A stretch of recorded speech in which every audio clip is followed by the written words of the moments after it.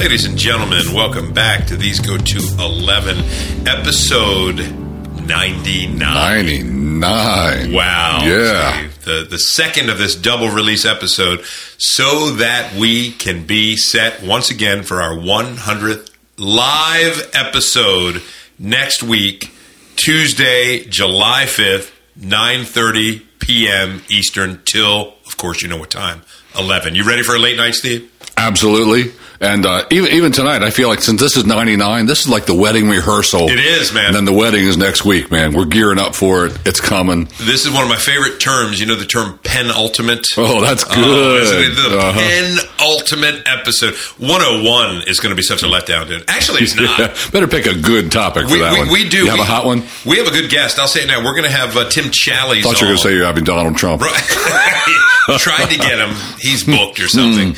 But we've got Challies on, Tim Challies, calling in from Canada on that next 101 episode, I believe. That's going to dovetail with the same week as the Republican National Convention. Huh. So the neat thing about that is I'd love to get a Canadian's perspective on... that'd be good. On American politics right now. American politics, especially at this point in history. Right now, yeah. Because that convention should be... You've had Challies a couple times, haven't you? We've had him on once. Just one time. Once. Yep, about a year or so ago. What was the topic then? You remember? Oh, it was sort of a hodgepodge. It was kind of a meet Challies. Right. So we had, we had him talk about his blog. We had him talk about the discipline of how do you blog every day for 3 millennia straight. And we talked about pornography because he's written an excellent book on that subject. And he had some great insights, I remember, on that. So Tim is a super busy guy. So to get him on is always pretty cool. Pretty cool. Yeah, but Trump... That's 101. If you can find a way, dude. Tell you my dream list, man. I've said this before. Bryan Cranston, Walter White, Breaking Bad. Dude, if we could have him on, that would be incredible. So all that to say, Steve, this is an exciting time right now for These Go to 11 to hit these big numbers. And, dude, you've been doing yeoman's work. Oh, it's a pleasure. I love coming over here. You guys are fun. Yeah, we feel. And you pay me so good. We do. We pay you well, dude. Free bottled water. I was going to say we don't even have any adult beverages tonight. Shame on us, but we'll rectify that for the 100th. Oh yeah, we got to really celebrate. We're going to have a little celebration. Maybe I'll bring something that night too. Enjoy. Hey, please do, man, and I will as well. Bill Heidel last week on our Guns podcast. Remember, he brought that. It's a pretty good bourbon he brought. Yeah, that was really good. What was that? It was a step up. It was. Was it Makers? It was Makers, Mark. But it was a better. It was a better version of it. Batch. A limited batch. Yes, had the handwritten number on it in red, and it was. It was tasty. Good. It was very, very good. I've come to that's a newer palate appreciation of my life, Steve. Bourbon. Is it? Just never had it until maybe 2 or 3 years ago, and had no interest in it. But it's quite good. Yeah. But we'll save that for another podcast. Steve, I am excited about this tonight because it's just you and I. We're obviously both pastors. You've got a little more experience, a few more rings on the tree than I have. If you don't mind, go ahead, Steve, rub it in. with Nathan, our professional interviewer, is of course out tonight at his movie premiere. But I am going to do my best to play the role of an interviewer for at least the start of this, and then of course you know me, I'll chime in many times. Yeah, because I'll reverse interview here. That's perfect. I would love to have sort of a Pastors Unmasked. Maybe that'll be the title. Or is Pastors Disrobed a little much? I don't know. Yeah, that creates images. That nobody wants in their minds, including us. So sort of a Pastors Unmasked. I'll start with you, Steve. You have served... First of all, let me just ask you, how long have you been in what we would call full-time vocational pastoral ministry? Full-time is the salient term there. So that would be since I was 26, and that gives it 36 years, brother. Wow. 36 years. Prior to that, though, I was involved enough in ministry that it almost counts. Yeah. You know, I was part-time supported as a pastor at that church and helped plant that church and so on.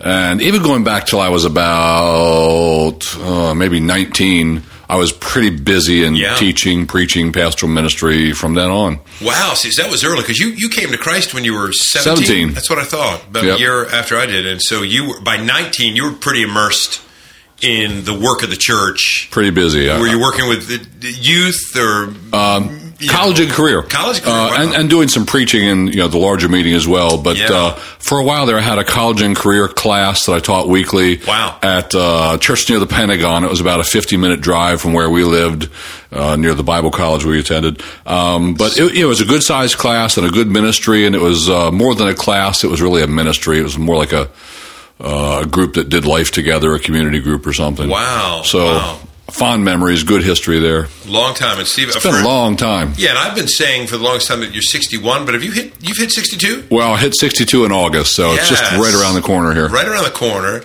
So let me do my math there. Let's go from 26 to 62. So that's putting you at, what is that, 36 years? 36 years, yeah. Wow. Yeah, and man. In that time, Steve, how many churches, let me ask this, have you pastored in sort of the traditional lead pastor, head pastor sense? I've been at 3. Yes. Mm-hmm. Yes. And you've been at Trinity, your current church, for how long? Since 95. Dude, wow. That's so right. It's a while, man. It is a while. The church has had a metamorphosis or two during that time. Yes. So it's almost like the church I pastor now is not the church that I pastored in 95. Right. It is that way. It's a totally different church. Wow. But been in what is called Trinity Church since 95. Yes. And when did you and Debbie meet? We met when I was 20 and she was 19. Yeah. See, we got married in 75, so we met in 74, and 10 months after we met, we were married, brother. Wow, so cool, man. 2 years after that, we had our first baby. Yeah. Off we go. Yes, yeah, off you go, because you just, as you said on the last podcast, celebrated 41 years last week. Yeah, man. I think, wasn't the day of you were podcasting with us on the Guns? Yes, I know. I knew you had that date down for a podcast, and so I asked her, now, baby, there's our anniversary is next Tuesday, but there's Monday night, Tuesday night, Wednesday night. We have them all free. Which one do you want to go out on? And she said, I don't care. And I said, that's good, because there's a podcast on Tuesday I want to be a part of. Dude, what could be more romantic? That's right. Coming with me, Nathan, Bill Heidel, and talk about guns. It turns her on when I do that. Yeah, oh, absolutely, dude. I mean, you're coming in talking all the gun stuff. That's wild. So, I want to be fair, since Debbie's not here to speak of this herself. How did she feel back then about marrying a man who would be a pastor back then? Oh, she felt absolutely great. She wanted that. Yeah. She had no idea what she was wanting.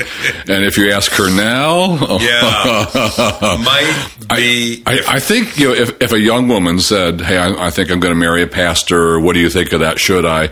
I wouldn't be surprised if my wife wouldn't say, "Well, honey, you better really think about that." Yeah, sure. Or she might say, "Don't do it, baby. Don't do it." Yeah. Right. Well, because it's a different life. It sure is. Just even in some very simple ways, like I use this term. She has been a pastoral widow. Yeah. For 36 years. That is, she sits alone in every church service. Right. She sits alone in most of the weddings. I think I have 2 more weddings this year. That's 7. I have 7 weddings this year. Wow. She sits alone in those. I'm up front doing the officiating thing. Yeah. And we're not like the downtown Baltimore church where she's the first lady. Right. She's just another woman in the church. But people view her differently. Sure. Treat her differently. Yeah. There's a level of confidence she has to maintain about stuff she knows about people and whatever. Yep. So it's a challenging position. Yeah. It's really been hard on her when there have been seasons of church conflict. Yes. And she sees how that affects me. Yes. And how that affects people. That has been... That's why she would probably say to a young woman, "You better think twice, honey." Yeah. And I know without any doubt, Steve, that part of the complexity for Debbie has got to be she probably has tried, like most pastors' wives do, to stay out of the drama, but because she happens to be connected to a rather significant person involved in it, she knows a lot. Yes. She knows a lot of things that would clarify confusion, knows a lot of things that would bring a different perspective to people that may think they have access to all the information, but just don't because they can't. They're not in some confidential settings, some critical meetings that take place behind the scenes.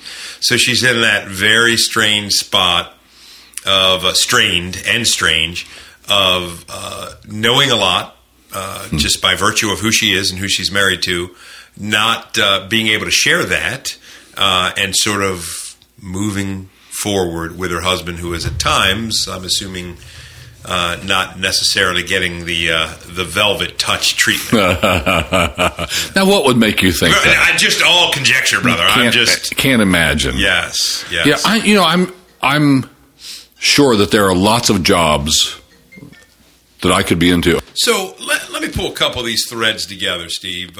Obviously, you have been a pastor for, really your adult life. That's it. Yep. Debbie, your wife of 41 years? 41, man, last week. Oh, man, 41 years. Love that woman. I know you do, dude. I know she loves you. And you guys have been together all that time, raised 4 children. You got 10 grandchildren. So you really, as an active pastor, still, after all this time, can speak to this issue. I would love for our audience to get a feel for something beyond the cliche of a sermon. I always say it never impresses me when a pastor, says something in the sermon like, and I struggle too with sin. Like sometimes I don't think I pray as much as I should pray. Yeah, give me a real example, brother. Give me a real issue, man. Give me a real issue. So in that spirit, talk to me, Steve. Talk to the audience listening in.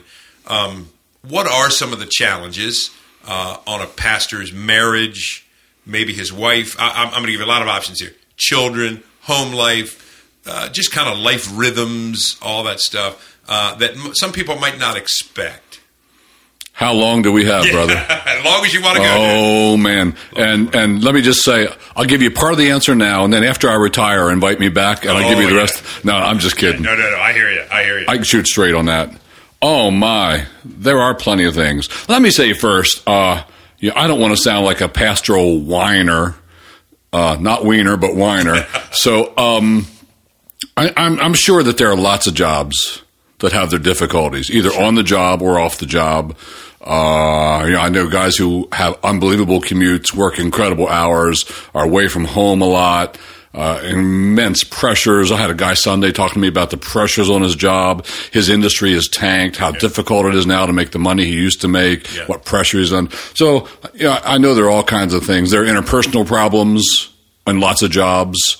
This guy trying to get along with that guy. Yeah. So, having problems in the ministry is not unique. I don't want to sound like, we're the only ones who suffer.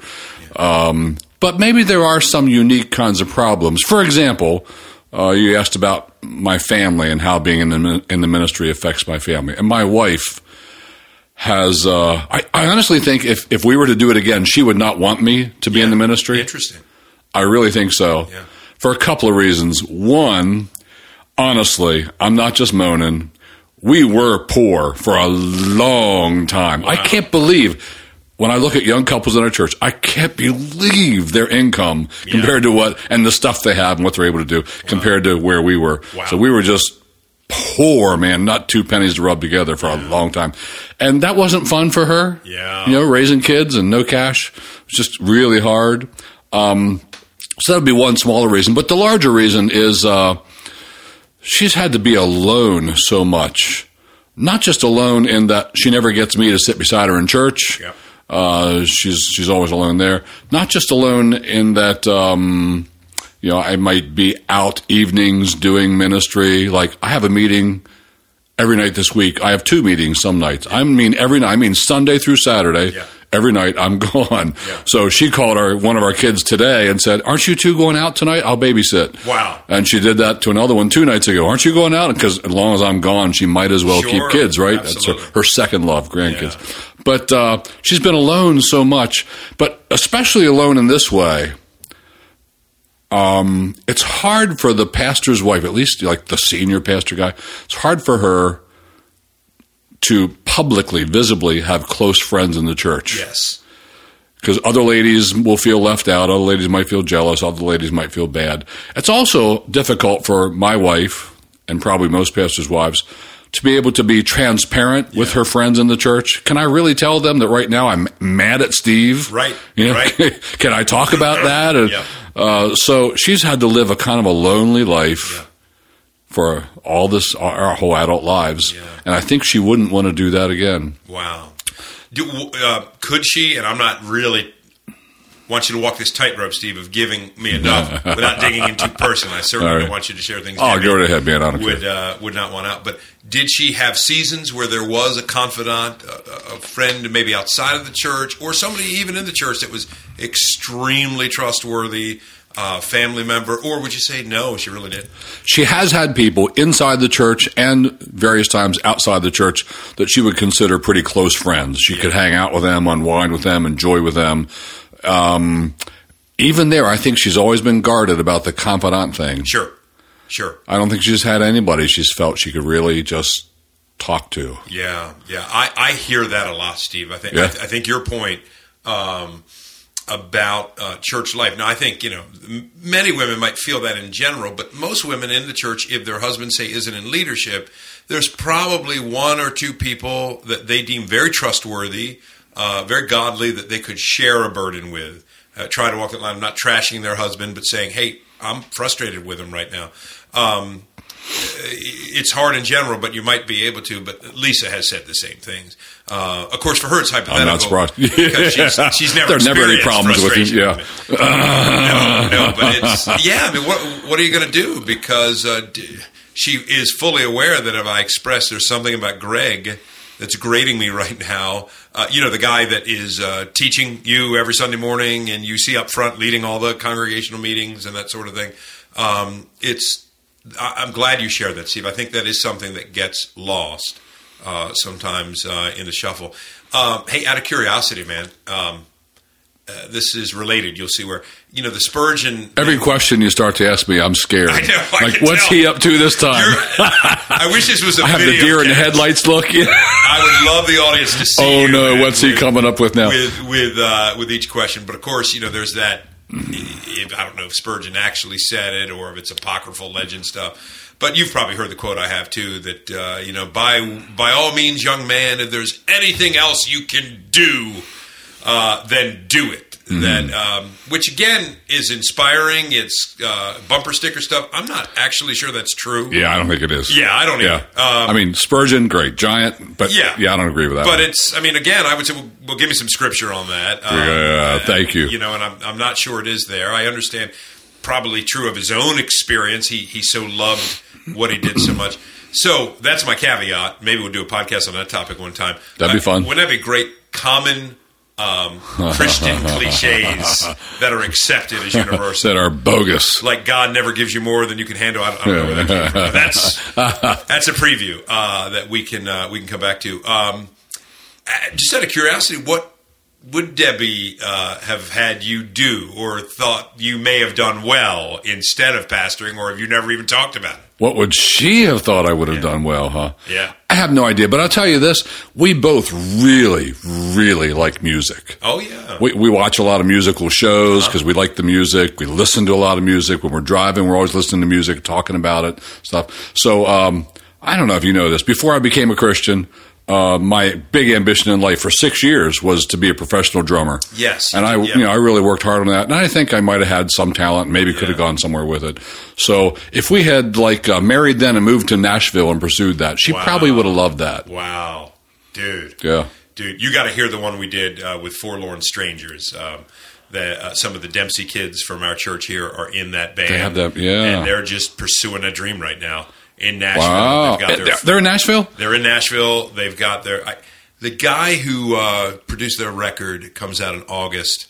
Forgive me, anybody from Forlorn that's listening. Probably not, so I'm safe. He's worked with somebody pretty noted. I want to say Phil Kagi, but somebody, and he's worked with a few people. But they're living that dream right now. And you know what? If you're in your 20s, Why not? Why not, dude? Yeah, give it a shot. I mean, you might make it and you might not, and if you don't, then regroup. Go back to college, get on with your life. I mean, because Lisa and I look back at times in our early 20s, dude, and think, why didn't we do this? Why didn't we do this? Why didn't we do that?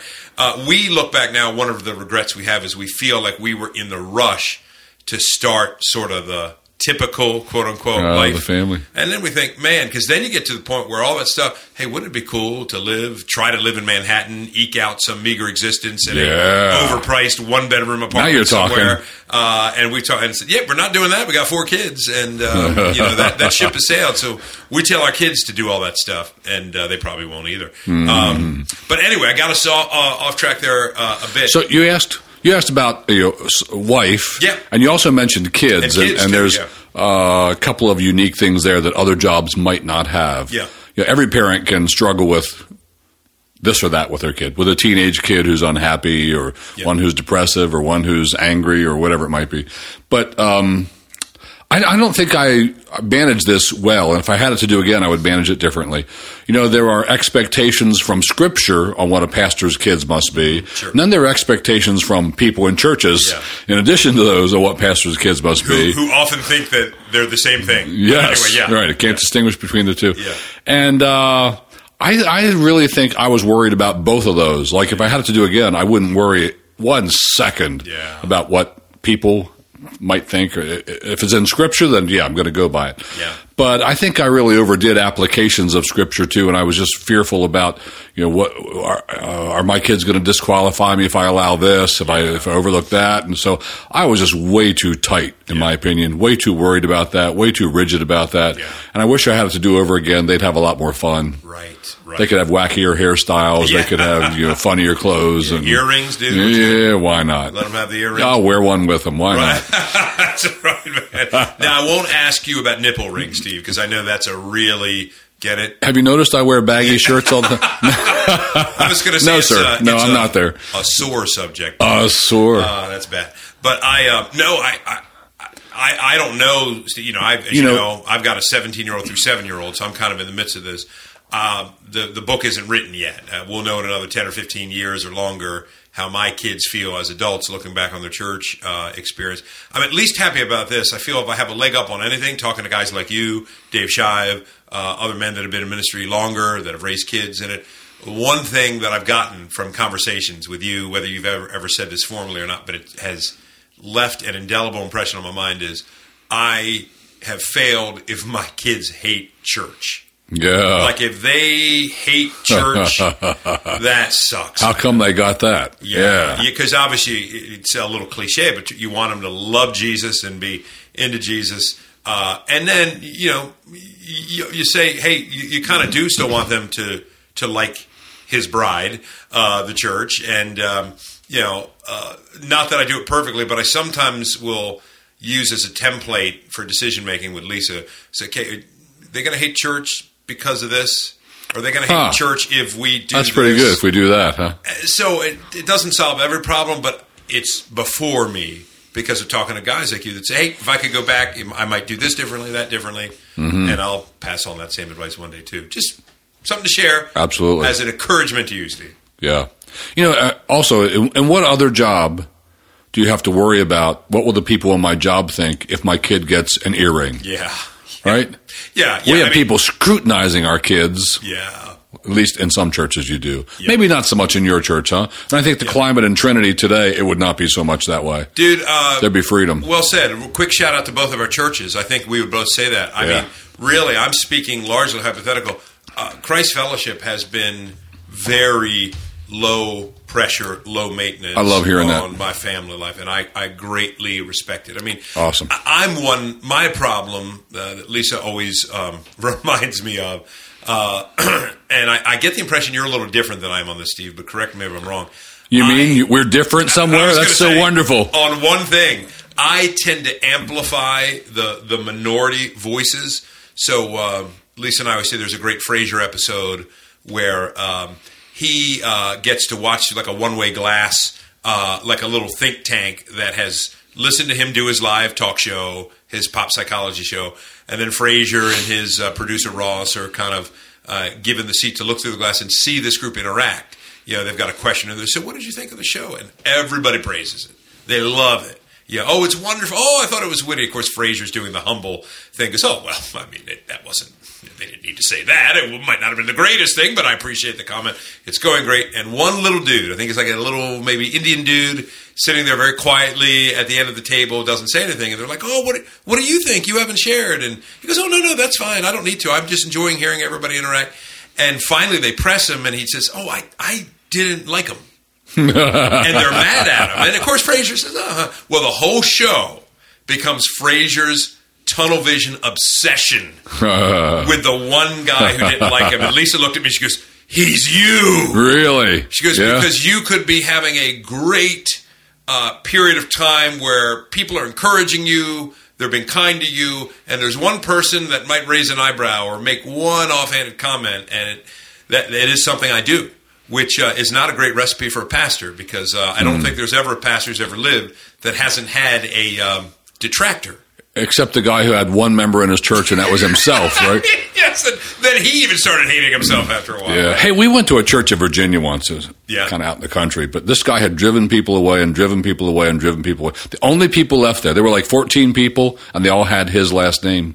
Oh, I'm not exaggerating. Wow. They were all his kids and their kids and his uncle and his brother and his... Man. Yeah. We got a sort of a good old boy network. That's the nepotism church right there. Is there any worse church for some outside guy to come in? You walk in, my name's Heartland. I would say, I would tell that dude day one, if he told me, I said, "Man, leave, bolt, whatever." Yep. Just say, "God bless you. Yep. May the grace of God be with you," and get out of there in the New York. This is off topic, but a couple years before we were ever there, I had actually called that pastor because I had a sister-in-law who lived near there, was looking for a church to go visit. She was not a Christian. Yep. This was a time in her life she thought, "I need God. I need a church." So I called him and said, "Hey, my sister-in-law is going to show up," and he said, "Well, church is not for unbelievers." Oh, man. Wow. Thanks a lot, brother. I'm not sending her to your church. Wow. So anyway. Wow. How do we get onto that? Hey, here's what I want to do. Yeah. The same question you posed to me. Let me just flip it right back to you. Yeah. You, Lisa, your family, looking back over time. What are some of the unique hardships of being in the ministry, having a wife, having kids? Yeah, I think, I'll try not to echo everything you said, Steve. There's that sense, maybe it's more, as I said, in my head than real. But there is some legitimate degree of living in the fishbowl. And part of it, that is just the way it is. I do think, Steve, I think you and I have talked about this too in the past. If I am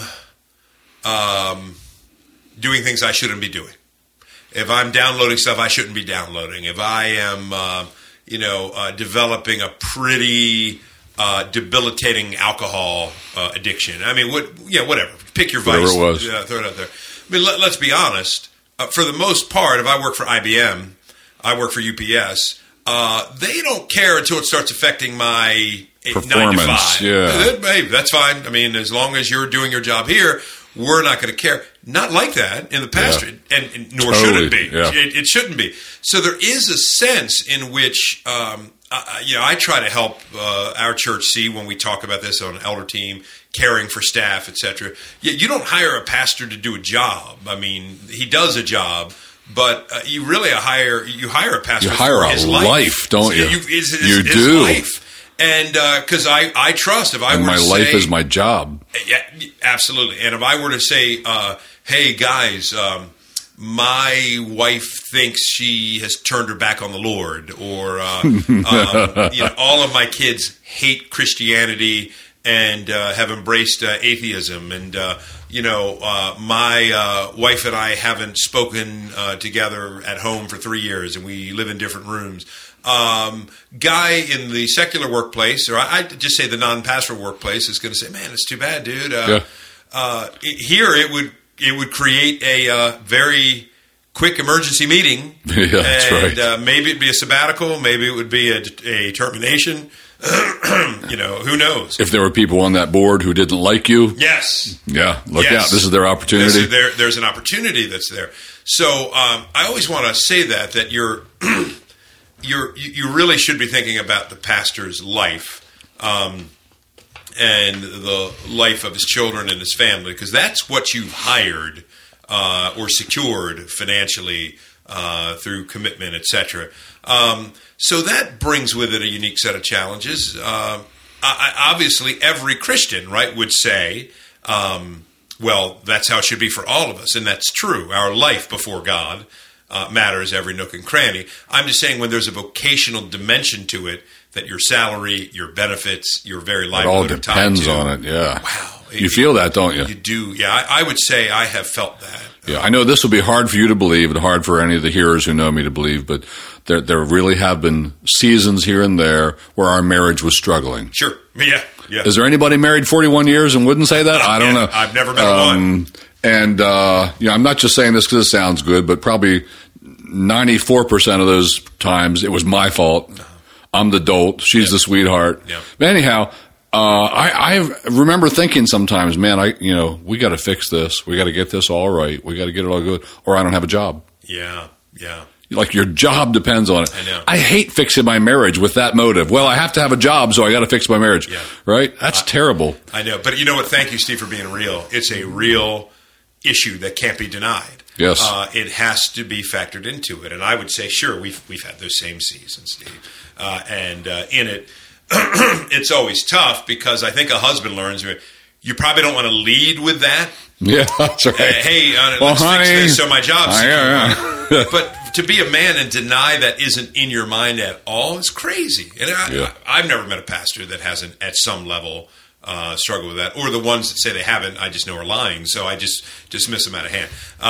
Sorry if that sounded cruel, but I guess that is how I feel. But yeah, I would say there's that element, and even small things. This is very small, very minor. Sometimes I covet the freedom of the really committed member of my church who loves the Lord, who's very involved, etc.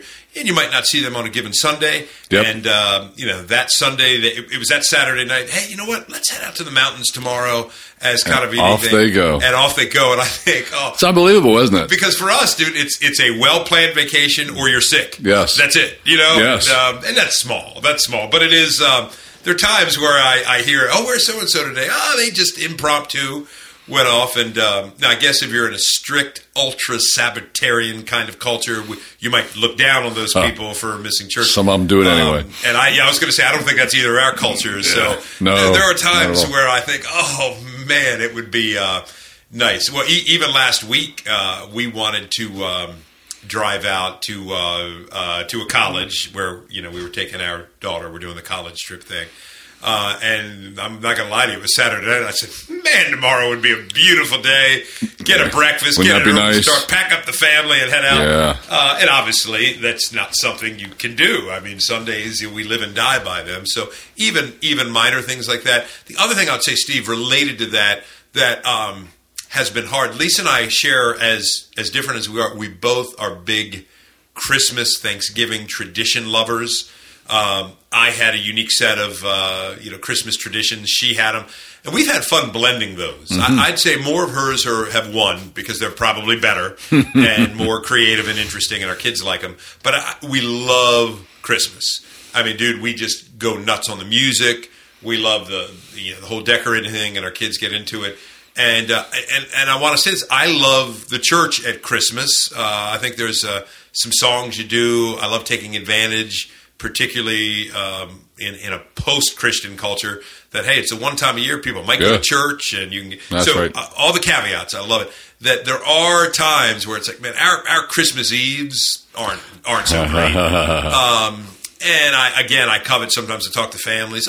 Maybe we went to church, maybe we didn't, but we did this, we did that, and I'm like, yeah, ours are pretty different. Yeah. You know what this reminds me of is, I don't know what your schedule has been, but for all the years I've been in ministry, that's like 36 years of full-time ministry, some years of part-time before that. Basically, I've had one day off a week. Yeah. That's Monday. Right. Monday is my day off. Yeah. And some things you might want to do on your day off are closed on Monday anyway. Yeah. It's not a great day. But I have rarely had 2 days back-to-back off. And almost everybody in my church has Saturday and Sunday off. And like you were just saying, if they decide, hey, let's go to the mountains, they'll leave Friday night. Sure. Come back Sunday night. I can never do that. No, I can't do that. I know. Now, more recently, I used to work Saturdays, and I would work at least half a Saturday and often a longer Saturday.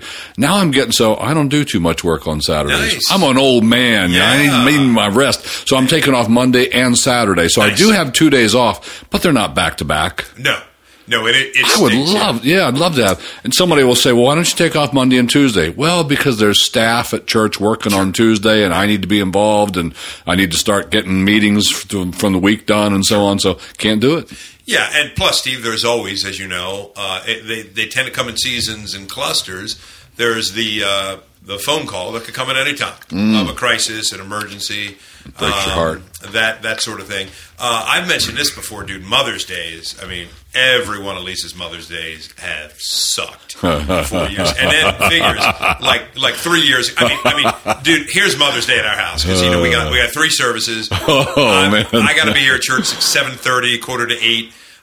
And Lisa is not a morning person. She's a night owl, so she likes to sleep in. But with our younger kids, or they have been young for most of the last 15, 17 years, it's a big deal. And I want them to know Mother's Day is special. We want to do it. So it's almost as much for the kids. Mother's Day is basically scrambling around early in the morning, getting my tired, sleepy kids up out of bed, shoving coffee and a pastry on a little tray with some cards and gifts. On Lisa's lap while she's in bed, saying, "Okay, honey, I love you. I'll see you at church. See you in 5 hours." So, dude, like 3 years ago, I said, you know what? And I told the church, I said, my wife has the worst Mother's Day, and the church was great. I said, I want somebody to remind me next year I'm taking off Mother's Day. I'm not going to be here. And people reminded me, dude, that was the year Lisa's mother, my dear mother-in-law, moved into a condo. The settlement was that weekend. Unavoidable. So Mother's Day was not, wasn't anything. It wasn't the most pampered day. So I got to get that back on the calendar, dude. Yeah, good idea. So, there's that kind of thing. Let me branch out from this because this relates that maybe people don't necessarily think of sometimes with pastors.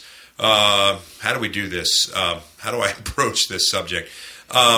Maybe under pastoral limitations, emotional fatigue. Have you ever had this experience, Steve, where I understand, number one, in a church, you and I both served in multi-staff churches where there might be different pastors, different church leaders, etc. But you're the main preaching guy, Steve. I'm the main preaching guy. I have found people generally want the main preaching guy for brain picking, idea sharing, counsel, etc. And I kind of get that. Yeah. That's the guy they see, etc. Let me start with me, and you tell me if you feel this way. I feel, and sometimes it's almost panic attack oriented, like I am a perpetual disappointment to everybody in my congregation. No, come on, really? Because I have spent time with some people and no time with other people. So I think, okay, the people I've not spent time with at all, I'm like the world's worst pastor. The people I've spent some time with, I always feel like, am I giving them enough, or are they feeling like I'm just trying to avoid them? And that's something, Steve, that after 20 years of doing this has begun to take a toll on me, where I find myself more introverted and often fatigued. I'm going to play Sigmund Freud. Please. Was your mother always disappointed in you? Yeah, that's a whole other podcast. Let me tell you this. When you're a C-, D+ student all through middle school and high school, and your brother was the valedictorian, there's a whole lot of there's something there. Dysfunction junction going on at Thanksgiving. But yeah, I just share that with you to see, can you relate? See, I don't feel that burden. Okay, good. I really don't. Yeah. It's not that I'm uncaring, and I think you are actually very extroverted. I'm very extroverted. I love people. I'm energized by people. I love being around people. So I want to be with people, any of the people, all the people, almost all the people. Yeah. There's a few nutcases. But I don't think I've ever thought, oh man, they must be disappointed in me because I met with that one and I haven't met with them. Here's in a limited way where that has happened. There'll be maybe a new young couple. They come to church. They're excited about it. They invite Debbie and me over for dinner, and we haven't reciprocated yet. Well, that's a big one. I feel that. That's a big one. Yeah. Well, no, I'm not going to share that one. Would be really interesting, but I better don't go there. I better get permission on that one. Yeah, that's a tricky one. And I have said, as soon as your church is beyond maybe 40 or 50 people, which both of ours are, it is difficult. Like Mark Sweeney and I, our XP here, have talked about this and said, man, we have 3 full-time pastor guys here, me, Mark, Sean, our new youth guy. If each of us committed to see a family a week in the church, either have them over, go out with them, etc., it would still take like a year and a half, I think we figured 3 out, years or something, to hit everybody. Mm-hmm. So obviously, I don't want there to be license to say, well, that's why we don't bother doing it. But how do you teach the congregation just an earthy realism that can't happen? Can't be with everybody. And you just can't do it. Yeah. And even if we did, to be equitable and fair, like you'd see the pastor once every 18 months in that kind of setting, if they committed to see everybody in the church. Now, see, I'm thinking most of the people, probably in your church and my church, get it. I do too. They get that. They don't really expect me to be there with them all the time. It's a handful of people that maybe do have that expectation. And some of it, I call this the Mitford syndrome. Do you know what the Mitford series is? No, I don't. It's who's the author? Some of our listeners will tell us. It's sort of the almost the harlequinized pastorate, the little country church pastor. It's the Mitford series. My wife's read a couple of the books. They're clean. Tend to think a lot of ladies like them. I think chicks dig them. It's sometimes where you get the impression. From time to time, I've had people that have come in maybe from a smaller church or a church where they just had an unusually close relationship with the pastor. Yes. And they expect that from you. They demand. They're not going to be happy unless they have that. And they want your attention. They want to be your best friend. And I normally wimp out and I give it a shot for a while, and then I know I can't sustain it to the level of expectation that maybe I think they might have. And you almost want to say, but it sounds so callous, you know what, you're not going to be happy here. And I don't want you to just be miserable 18 months and then say, I haven't been cared for, but that's a hard thing. So then you say, let me send you over to Steve Hartland's church. Right, is that exactly. what you do? That is what we do. No, but there was a dude in this county, Steve, again, don't have his blessing to share it, so I'll keep it anonymous. He left several years ago, planted a church elsewhere in the state. I couldn't do this myself, but I got what he did when he was having his informational meetings at the start of the new church. Because of his previous church experience, he said to everybody coming into these informational meetings, I'm not going to be everybody's friend. And I've always felt, man, I get why he's saying that, but I just couldn't say it. Yeah, not like that in that setting. That doesn't sound too good, does it? No, it just... It's always tricky. And, as we move from topic to topic, again, this domino relates. I think I asked you this privately one time, so I'll put you on the spot here. It's not that hard. I've read 2 schools of thought on this. When should pastors be available to meet with people? One school of thought is kind of whenever it's convenient for those people. They're in your church. They're givers, presumably. They're contributors. I don't just mean money, but their life, their energies, their time. They're very involved. They've made an investment, a commitment to you, to care for you pastorally. And obviously we have a commitment that we reciprocate. We care for them, or we should. So one school of thought is you just make whenever, which means pastor's going to be out on a lot of nights. You're going to be going on a lot of weekends. You might miss Little League games. You might miss events with your family, some traditions, etc.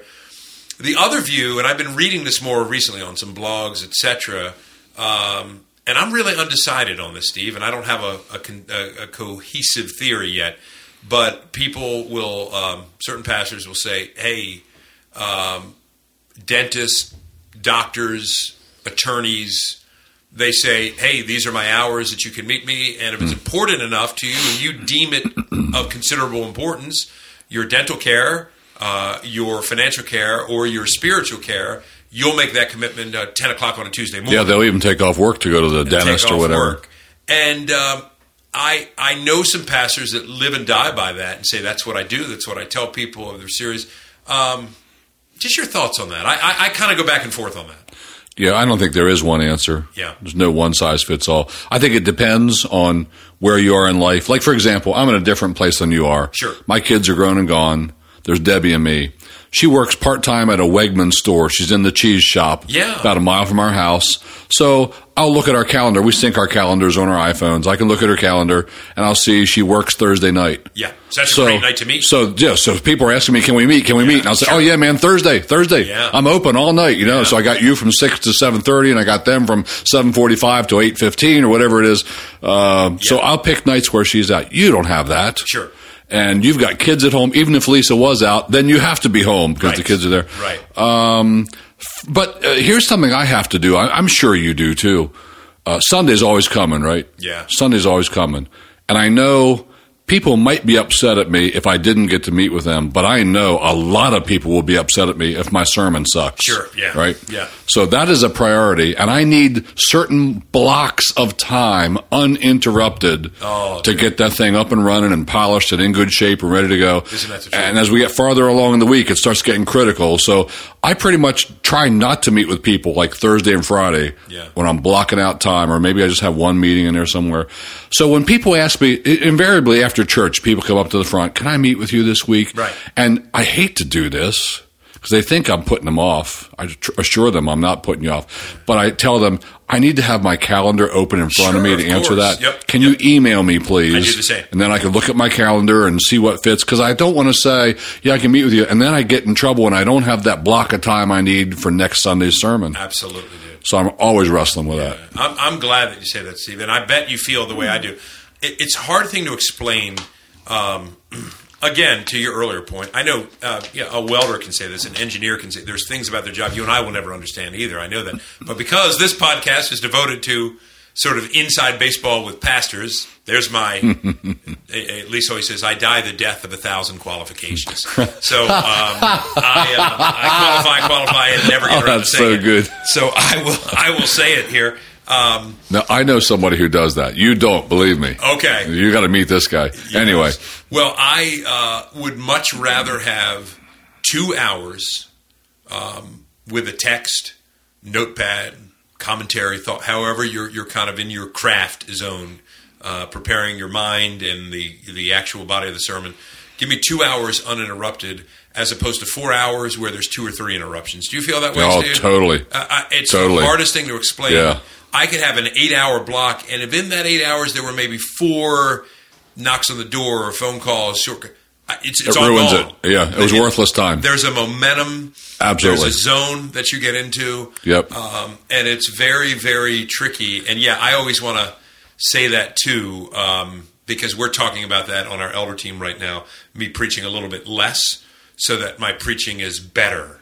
And I feel some fear of man issues there sometimes too, because people, what are you doing slacking off? And it's like, well, I want to preach better, and sometimes to study maybe every 4th or 5th, 6th week without the gun of the deadline to your head.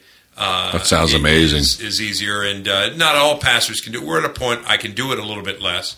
How much do you preach, Steve? How much have you preached on average percentage-wise? I always say, we say in our church, there's 54 all congregational preaching venues. The 52 Sundays tend to be Christmas Eve and Good Friday at our church. Occasionally we might have something else. So there's 54. How many of those might you typically do? It's not uncommon for me to do all but 5 of those. Wow. So I'm doing a lot. 49 out of 54. Yeah. Now, when we still had Brent on staff, maybe I did a little less than that then, but he's no longer here, and I'm going to be doing more, which is fine with me. Yeah. Life is different when you don't have kids in the home anymore, man, and when your wife works part-time out and so on. Yeah. But I'll tell you this, Thursday mornings and Friday mornings are like the laws of the Medes and the Persians. Please do not interrupt me then. Right. Yeah. I've got to have those big chunks of time then. Yeah. And when I used to pastor out in Riverside, California, there was a guy in the church. I could always tell when he was laid off. Yeah. Because he'd come and knock on my office door and he wanted to talk. And man, he'd show up like right in the middle of that time. And it, like you were just saying, it would just ruin it for him. And I wanted to be nice. The poor guy, let him in. We'd talk for a while, and he would want to talk theology forever. Yep, sure. And it's hard to get him out the door. Man, I got to have those blocks. You do. Uninterrupted. You do. You just have to. I Steve, right now, have been feeling that a little bit with at our church, because we have a small building, and as you know, we have 3 services. You preached them fairly recently. We'd love to have a building where we just had 1 service. Maybe someday it's coming, or at least 2. I'm just so emotionally, mentally spent that I will, and I do it. And we've wrestled with this on an elder level. Do we talk about this with the congregation, or does it potentially make people have no idea how spent you are after preaching 3 times? No, and I will come into my office, and normally I eat like in between each one. Sometimes you only have 15 minutes, and sometimes I'll tweak a point. More often than not, I kind of come in here where we are podcasting and.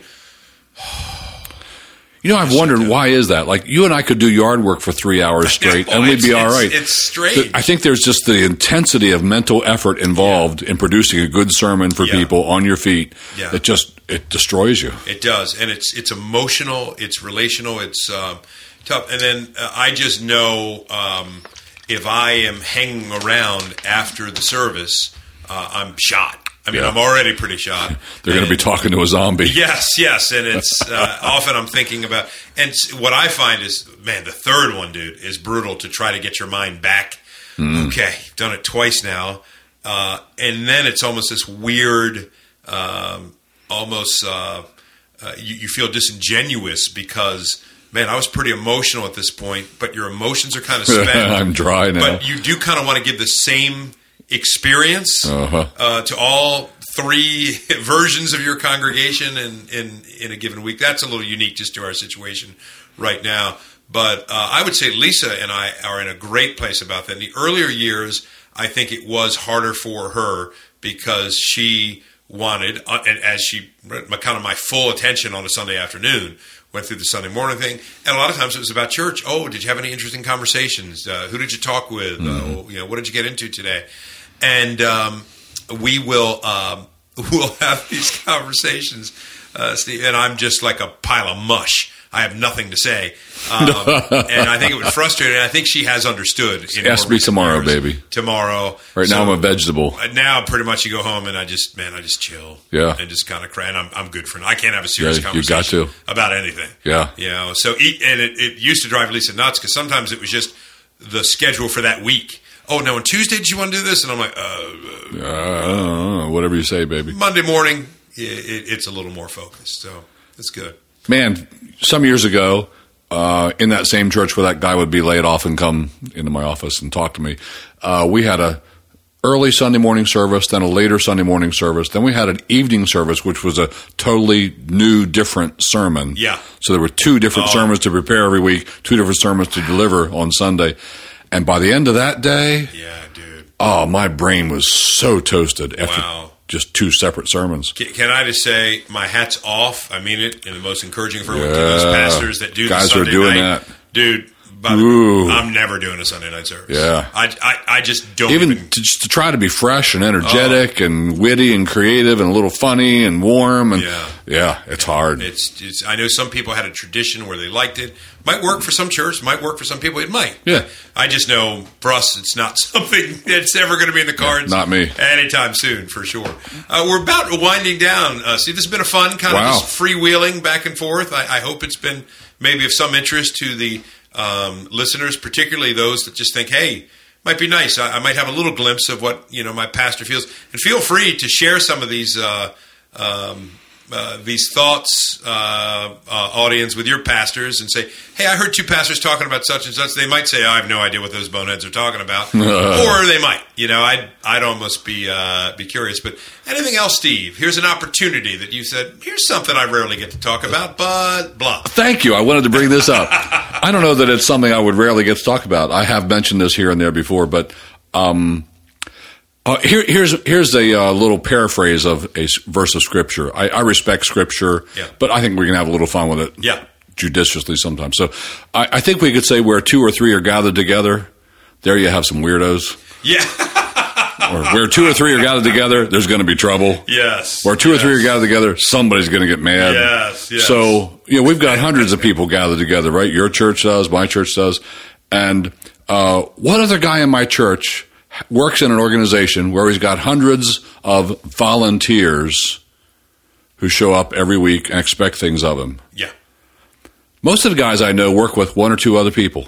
Right. You know, they're accountable to somebody. They work beside somebody, or a lot of them work pretty much alone. Yeah. My kids do. They have their own offices. They work pretty much alone. Man, people who haven't been in it just have no idea what it's like trying to work with a whole pile of volunteers, each coming with expectations for you, expectations for the place, just trying to figure out, you know, be the pastor and trying to deal with people and figure out what is the correct volume for worship. Yeah. Oh, my goodness, it's impossible. I know. And there's so many things where there's so many opinions and you're pulled in so many directions. Yeah. You don't understand that unless you're in that. I agree. And it's one of those things, it's the truth. See, right? Whenever you open your mouth, assert something, make a statement, whether in a sermon, in a meeting, give an opinion, you learn over time, man, I just pissed off a whole bunch of people. Yeah, you're moving towards someone with that statement, and you're moving away from someone with that statement. Yeah, and I'll tell you, Steve, for me, what it's been, and I think God has done a continued work, a guy who struggles with, here's my goal when I was a young guy, before I went into the pastorate, I wanted to like everybody and be liked by everybody. Yeah, me too. And I think you've said we're the same thing. kind of people. And not the ideal profession for that. Yeah, that's right. And that's tough because I sometimes covet like, oh man, this guy gets to be kind of removed from this sticky controversy and situation. Kind of can play the, do you know what I mean by this? The Switzerland? Yes. But, I don't really know enough about the situation. Yes. I'd love to be that guy. Yes. But you can't be that guy because you have to be in that, and that comes with the territory, but it can get tough. Now that you say that, here's another thing I've often kind of wanted to be. I look at other guys, and pretty much at the end of their workday, they can look at what they worked on and what they accomplished, and there it is, it's done. Like, let's say you're a plumber. I put in those pipes, I fixed that sink, I did that. And I used to have jobs like that way back when. I had construction jobs and whatever. At the end of the day, the thing is standing, the roof is on, whatever. My job is so nebulous. I know. At the end of a long Sunday, what did I really accomplish? Who was helped? What changed? I don't know. You don't know. Yeah. Dude, we are. I may have said this to you before or maybe on this podcast before. I love when Lisa texts me a list. Like, honestly, if I were leaving home tonight and she said, honey, I want you to go to the grocery store and get these 12 things. Dude, I take my iPhone, put my headphones in, I listen to my favorite songs, and I just go up and down the aisle, and I can't explain it. It's therapeutic. Isn't that nice? Oh, the bread. It's objective. Check. It's Done. Clear. It's simple. Honey, I got well, it's never happened where I've gotten everything. But in my mind, I came close. I almost got everything. But I honestly, mowing the lawn, sometimes feel, wow, there was a beginning, a middle, and an end. Yeah. It feels good. Something else is, I don't mean this. This is not an arrogant statement. It really isn't. I don't mean this in any kind of a demeaning way. But I've worked a lot of other kind of jobs. Yeah. And they were all so easy. Right. And the ministry is so hard. Yeah. It's so complex. There's so many things swirling in all directions all the time. And just sermon prep and delivery is tough. Just imagine you write a term paper every week. Yeah. But it's not just a term paper. It's got to be something you can stand up and deliver without looking at the notes much. And it needs to be... It's got to be inspiring. Informative, inspiring, engaging, entertaining, funny, serious, heart-moving. Yeah. It's got to be all that stuff. And you have to do it week after week after week after week, fresh. Oh, man, it's just mentally challenging. It is. I'll just tell you something funny. Do we have time? Oh, sure. So this has never happened before, probably never happen again. Don't get the idea of my hearers in my church that I just do this all the time. But last week, I got a call from a guy I know who's a PI, a private investigator, and he said, hey, man, the Freddie Gray ruling is coming out today. Now, for those of you who aren't part of Baltimore, you might know there was a young man named Freddie Gray, pardon me. A little Freudian. And his life ended while in a police van getting a ride to the station, and there's been a big challenge over that and lawsuits and stuff. So the ruling was coming out at the courthouse downtown that day. And this guy wanted to know, could I join him in working for a security company that day?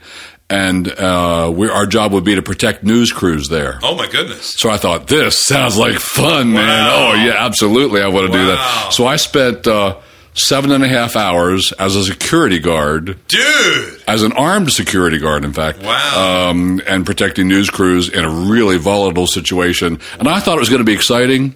Dull. It was the most boring day of my freaking life, man. Wow. I basically stood in one 10-foot stretch of sidewalk and paced it and paid attention to people and got in between this guy and that guy sometimes for 7.5 hours. And then I could have stayed all night. And I said, that's it, man. I'm out of here. I'm going home. So I went home and thought, man, my job is so difficult and complex compared to that. And I'm glad it is. Right. I like it to be mentally engaging and challenging. Absolutely. But it's hard. You don't realize how hard the ministry is unless you're in it.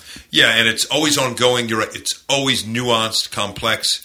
There's always subplots emerging at any time. And in the middle of it, you're right. I love what you said, Steve. This is probably unique, a little more to preaching pastors. Not that youth pastors, admin pastors, exec pastors don't have their own issues. I know they do. But there is that sermon's always coming.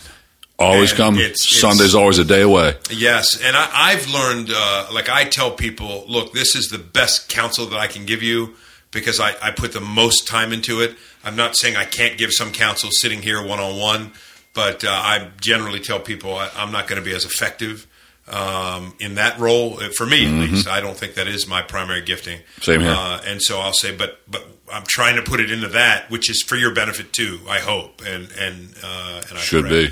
So, Steve, this was great, man. I thought it was great. Fun time. Please let us know, audience. This was episode 99. You're going to hear Mr. Hartland next week, along with a few other regulars on this podcast. Some haven't been on for a while. For our 100th episode, baby. 9:30 p.m. Eastern, July 5th, Tuesday. Look out. Be looking for Twitter and Facebook. We're going to be blasting out over the weekend, going into Tuesday, July 5th. The phone number for people to call in, dude, got bad news Live for you. Call in. It has been confirmed. The Reverend James King has said he's calling in. Oh. So he may be able to take us apart live. And this time it wasn't Dave Shive leaking it to him. No, we leaked it. We leaked it, and he's on it. So we are pumped about that. The next time we're on, it will be live. And if you miss it live, it's fine. I wonder if we need security here on that night. Dude, I know who I'm looking to that night. Well, James King and his men might show up, We better be ready. We see some guys out there, and here, this will be the telltale sign. They pull up in pickup trucks that have gun racks with fishing poles in them. And maybe Confederate flags in the back window. Huh? Then we know. We've really... We've got a fight on our hands. We've hit the big time at that point. But, Steve, thank you for joining us for these two podcasts that Pleasure, man. Came out a little later this week. Steve, we just rocked the cast. Rocked it. These go to 11.